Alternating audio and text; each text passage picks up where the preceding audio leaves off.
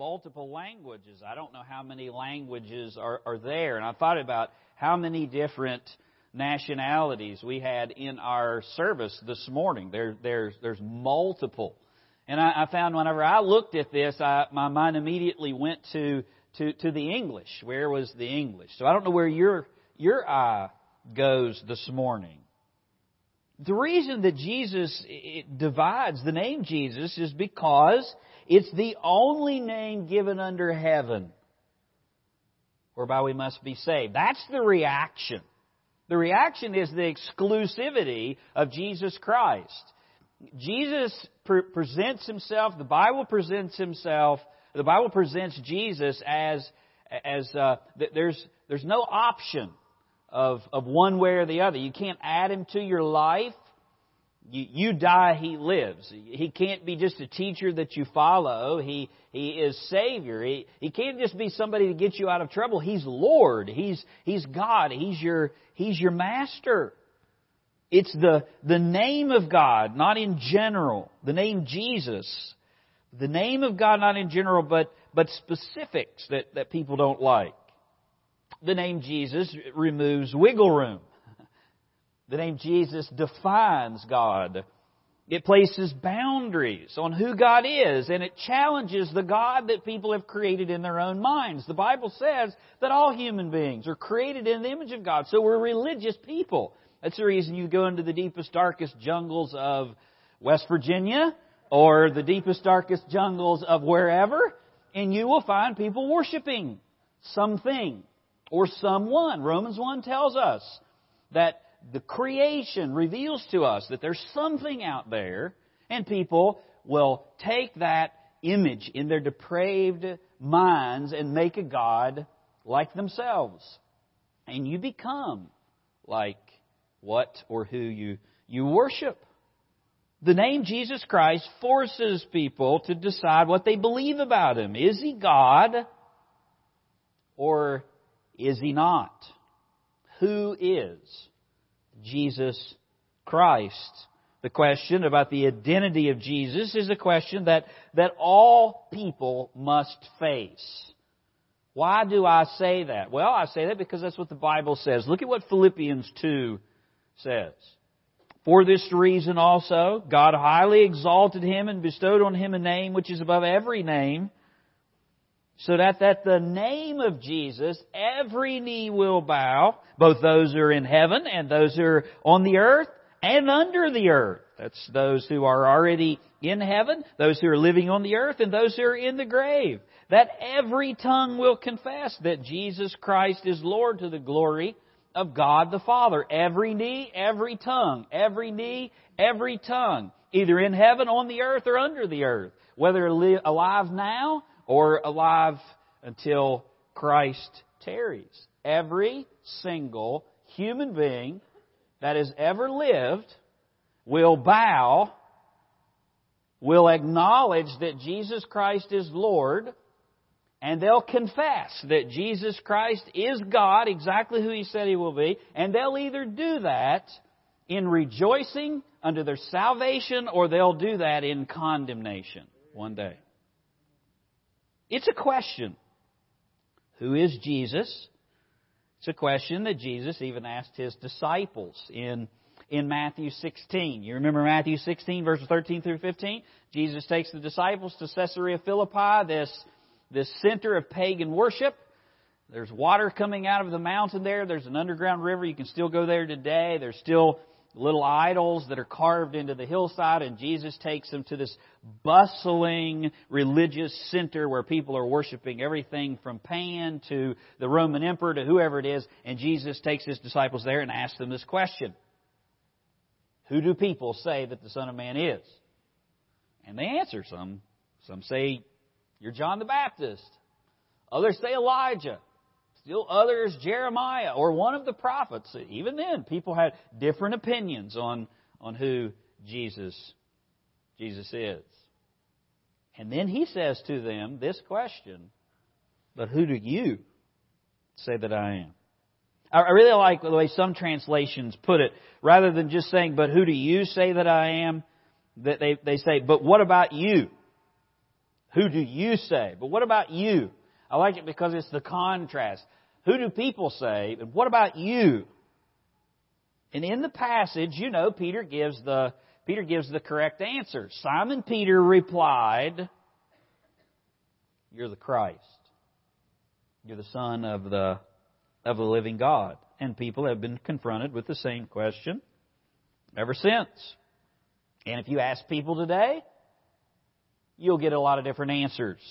Some people will say Jesus was a good teacher.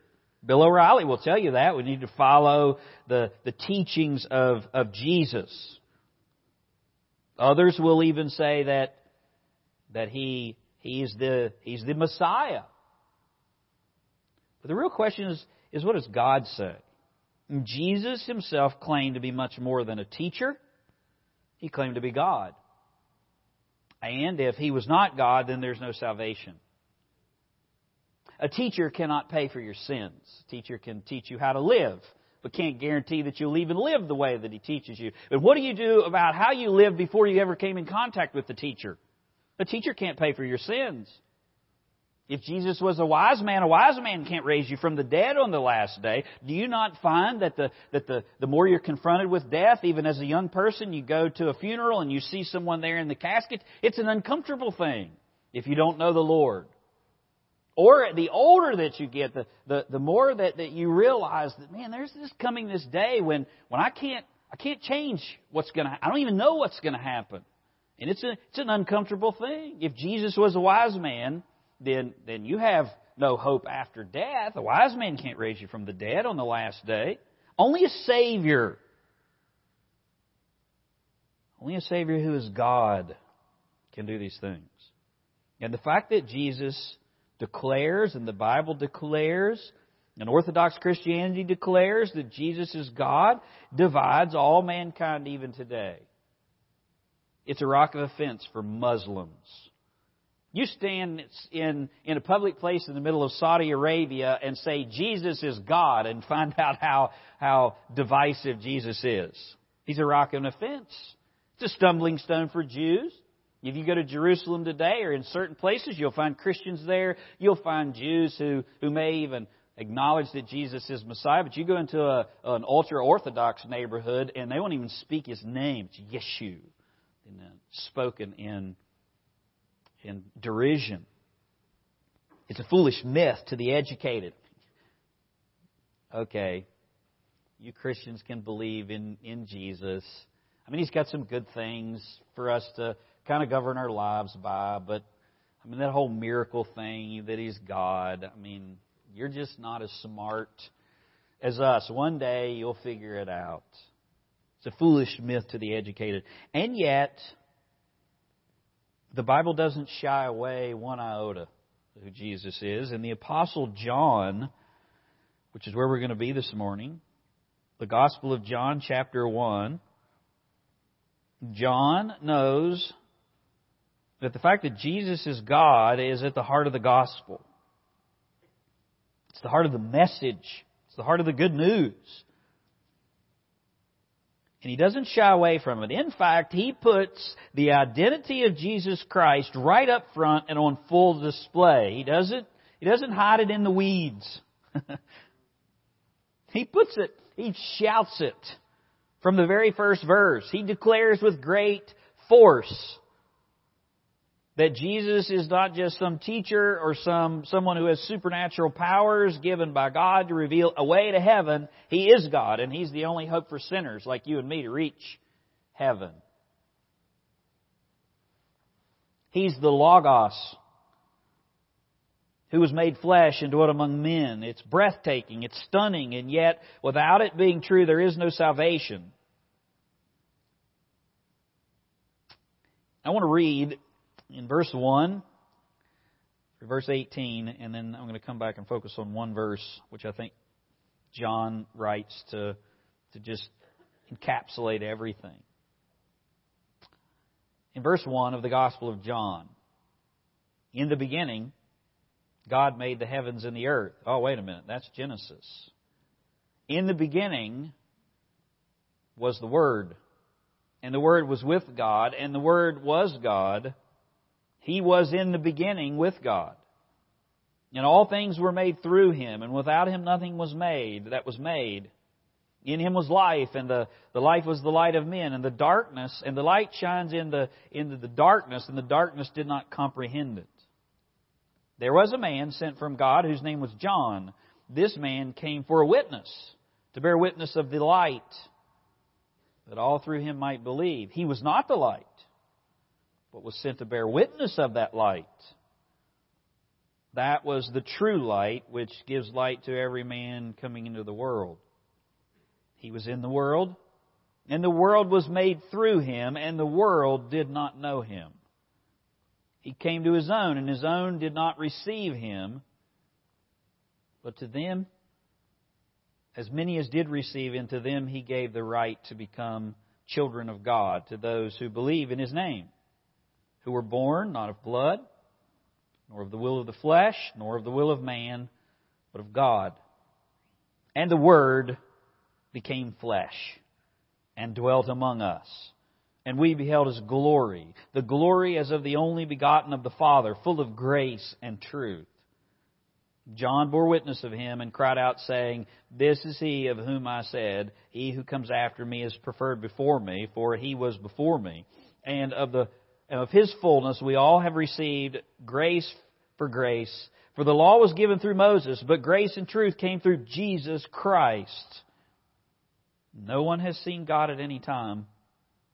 The only begotten Son, who is in the bosom of the Father, He has revealed Him, or declared Him.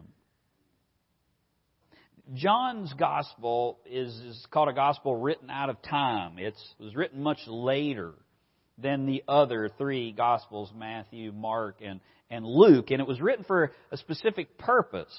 The most significant distinction about the Gospel of John is that the deity of Jesus Christ is found in every single chapter of the Gospel of John, and it is with gale force here in the introduction, in this prologue. And John begins his entire Gospel with, "In the beginning was the Word." And I joked about, all that's Genesis 1, because that's exactly where the Holy Spirit wants your mind to go. In the beginning, God. In the beginning was the Word. The eternality of Christ, the Trinitarian position of Christ, the absolute deity of Christ is shouted from the first line. And with that trumpet blast comes the risk and also the reward. I mean, think about this. If John was attempting to woo his readers and save the hard stuff for later, he didn't do a very good job of it. I mean, he punches you right in the mouth, right up front. Jesus is God, and that's the risk. Then there's the reward part. But if Jesus is God, and it's fundamental to faith and part of the gospel, and it brings salvation, then there's nothing else that John could have done. And the same is true today. God declares to you that His Son was not a man or even supernatural. He was God in the flesh. But if you receive God's testimony as true, then the reward is that He'll give you the privilege to become children of God. Look at verse 9. This was the true light, which gives light to every man which comes into the world. He's the Creator. He was in the world and He came into the world at a specific time, and the world that was made by Him didn't know Him. Look at verse 12. But as many as received Him, as who was just presented to be, to them He gave the right to become children of God. If you receive God's testimony as true about Jesus Christ, then you can be one of His own. And God's testimony is found in verse 14. And that's the one verse that we're going to focus on this morning. And the Word became flesh and dwelt among us, and we beheld His glory as of the only begotten of the Father, full of grace and truth. Today, solus Christus. Salvation is by the work of Christ alone. And just in this one verse, He gives us three revelations about the person of Jesus Christ. He became flesh. He came to us. And He reveals God to us, all packed in that one little verse. The eternal God became flesh.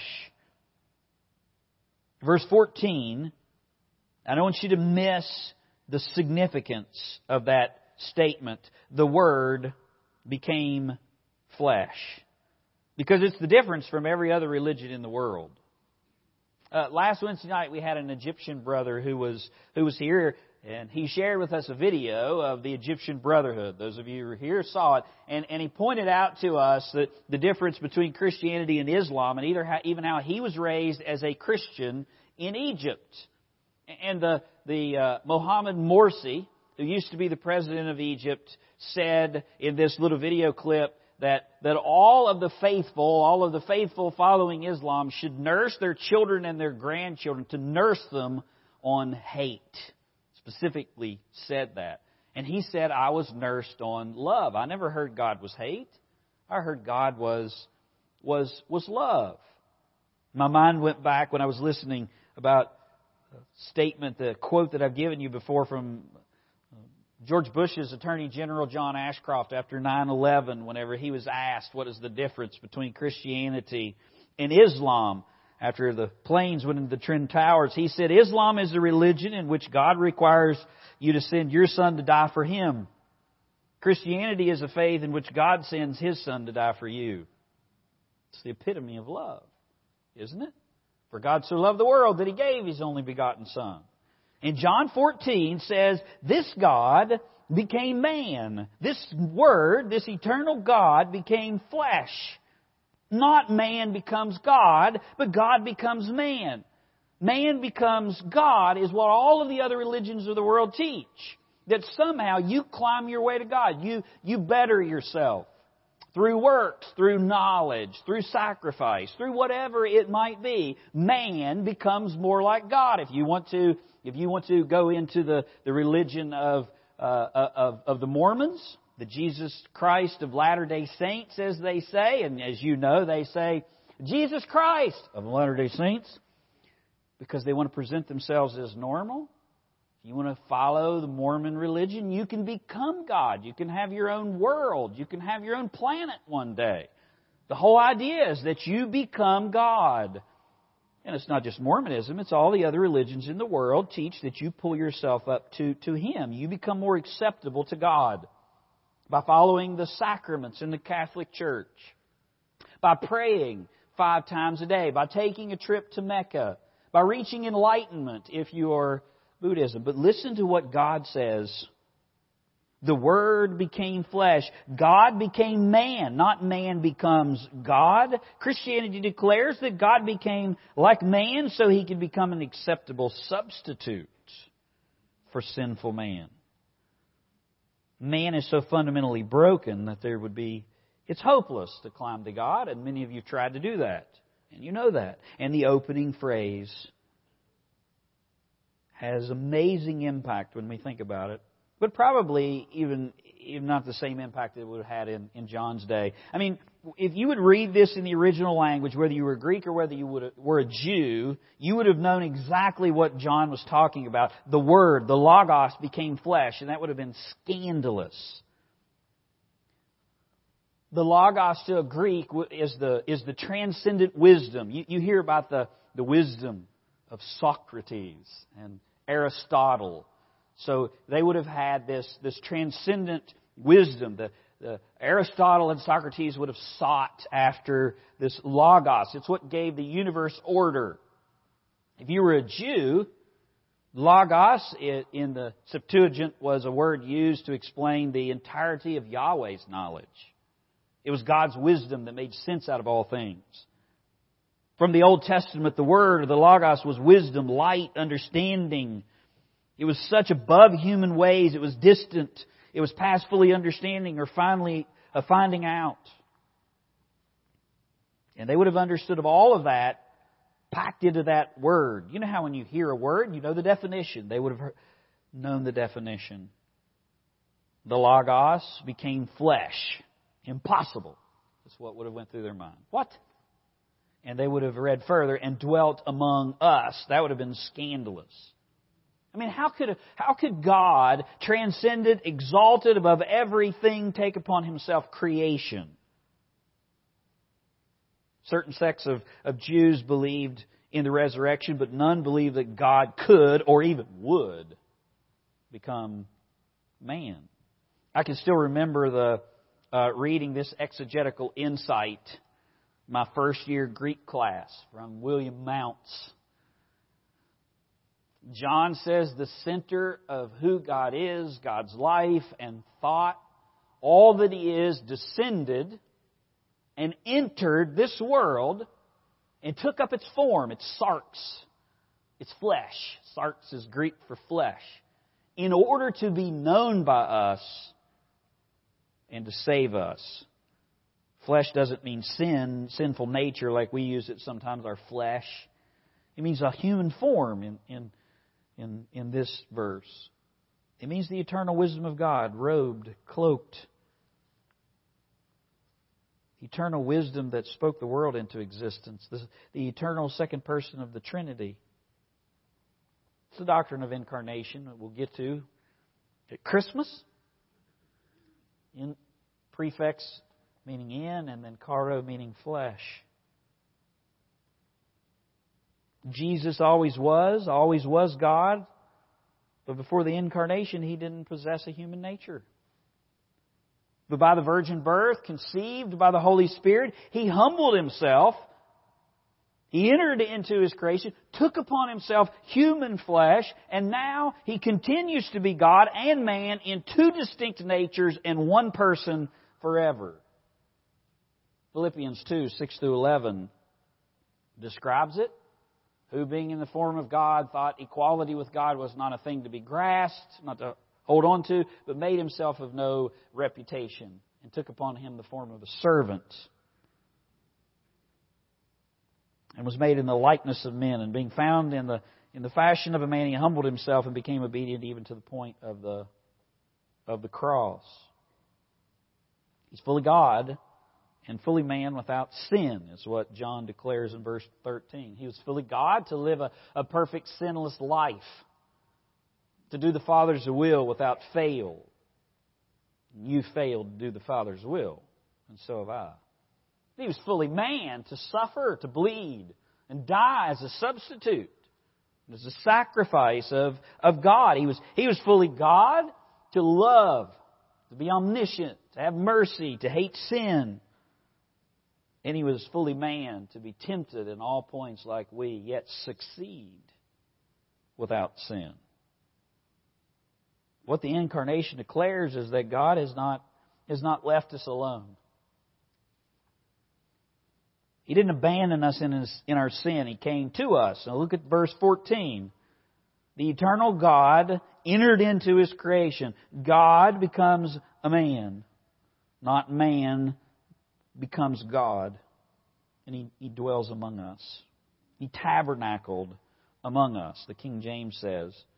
A much more apt translation to bring in all of the Old Testament significance. God came to us. He didn't just take on human flesh, He dwelt among us. He didn't just live among us as a superhuman. He presented Himself as a humble servant.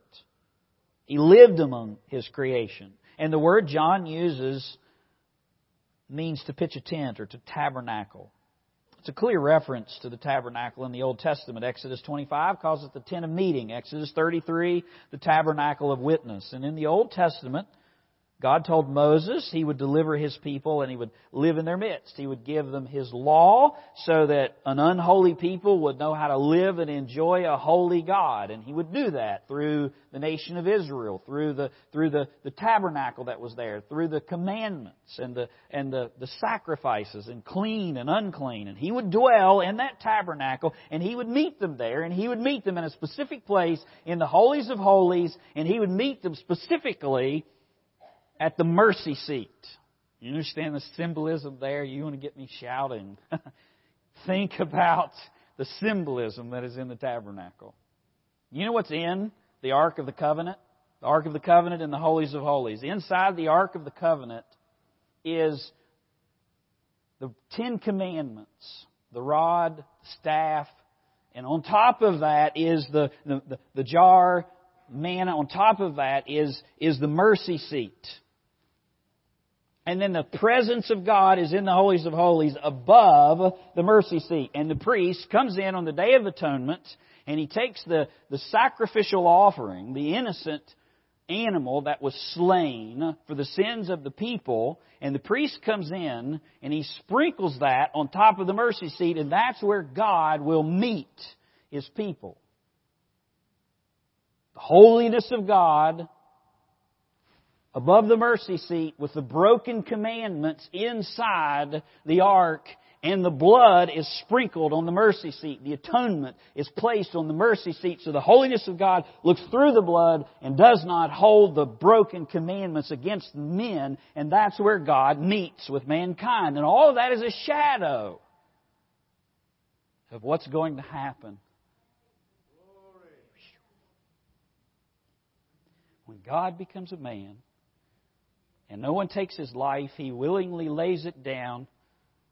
And the mercy seat is the cross, and the blood of Christ is shed. And now, when I see the blood, I pass over you. Not the blood of a lamb, but the blood of the Lamb of God. Which is why John says, "Behold, the Lamb of God, which takes away the sin of the world." Where can you meet God?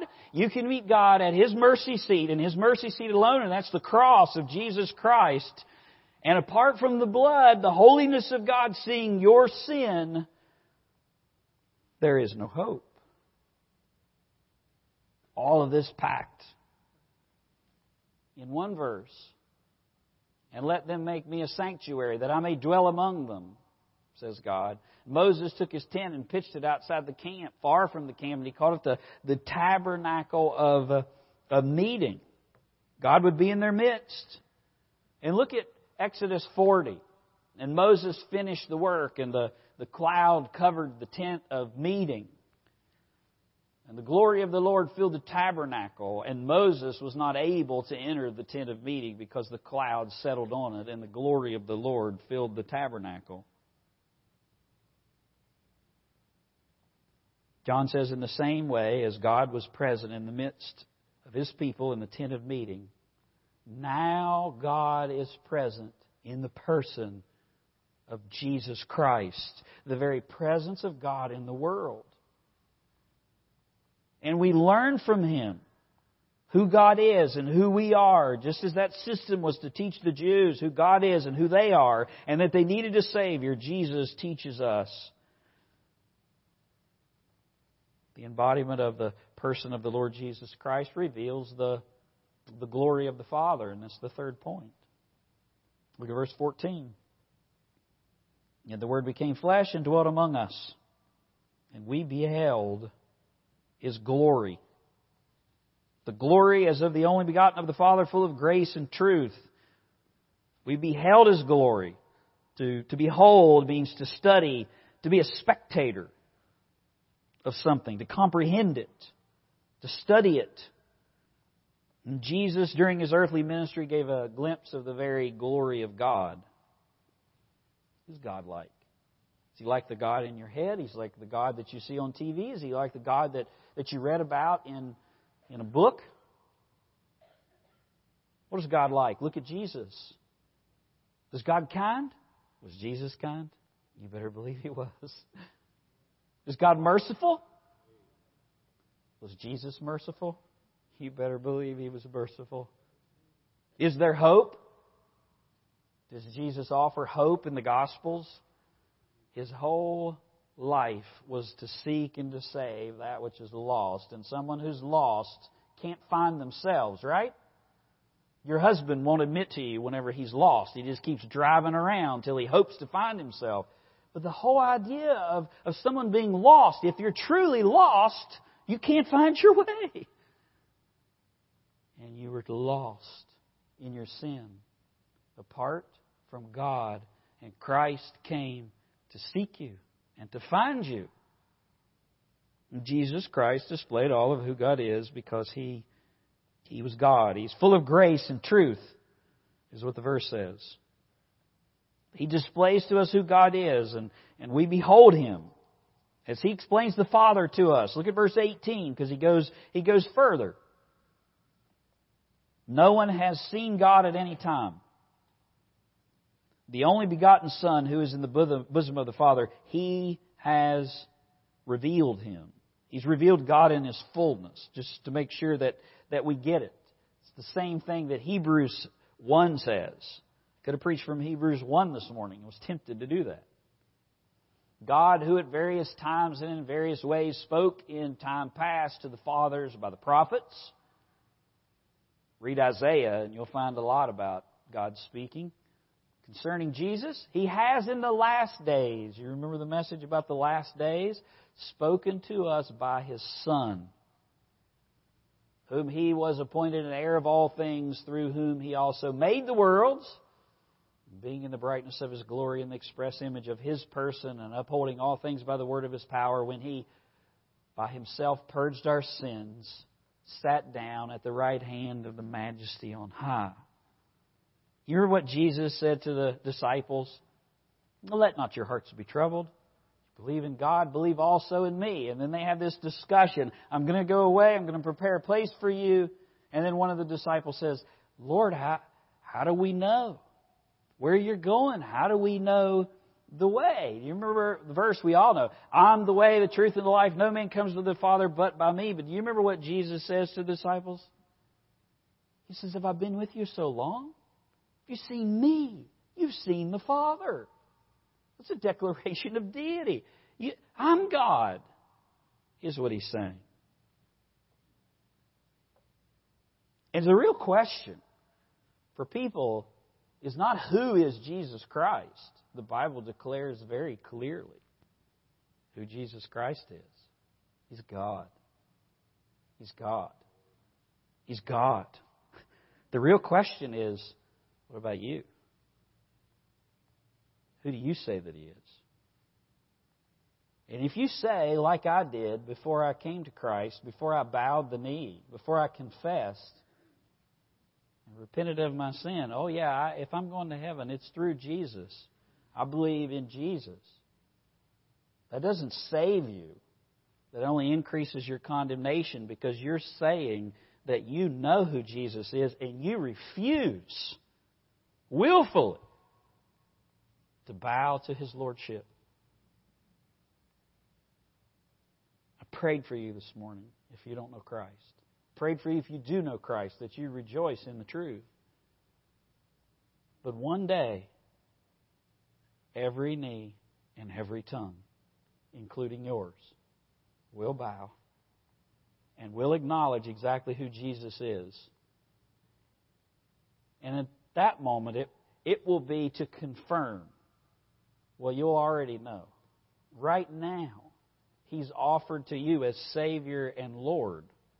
And you can believe in your heart and confess with your mouth, and you can be saved because of Him today. Who do you say that Jesus is? And if you believe who He is, are you willing to repent and bow the knee and say, Lord Jesus, I believe exactly who you say that you are. You are. And I believe you did exactly what you said to do, that you did. I turn from all of my sin. And I turn to you. Save me. I will follow you. And oh, you can leave here a totally different human being. You should bow your heads.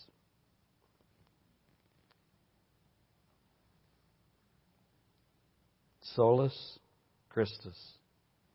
Christ alone. Do you know Him?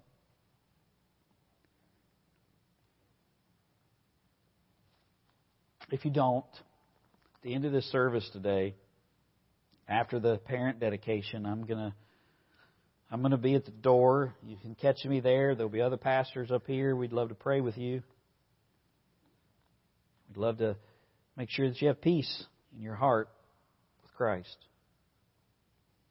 Father, thank you for such a clear word about the deity and saving work of Christ. I pray, Lord, for any person who's here this morning that doesn't know you, I pray that as your Holy Spirit has worked in their heart this morning, that they would yield, that they would repent and believe.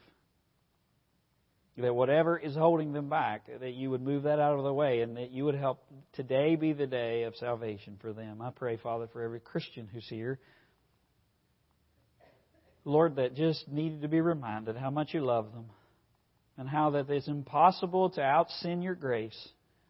And to be reminded that it's not about us becoming God, it's about God becoming man and then dying so that we might have life and more abundantly. Lord, would you just help them this morning to start with a clean slate and to seek You because You're worthy. We ask it all in Jesus' name. Amen.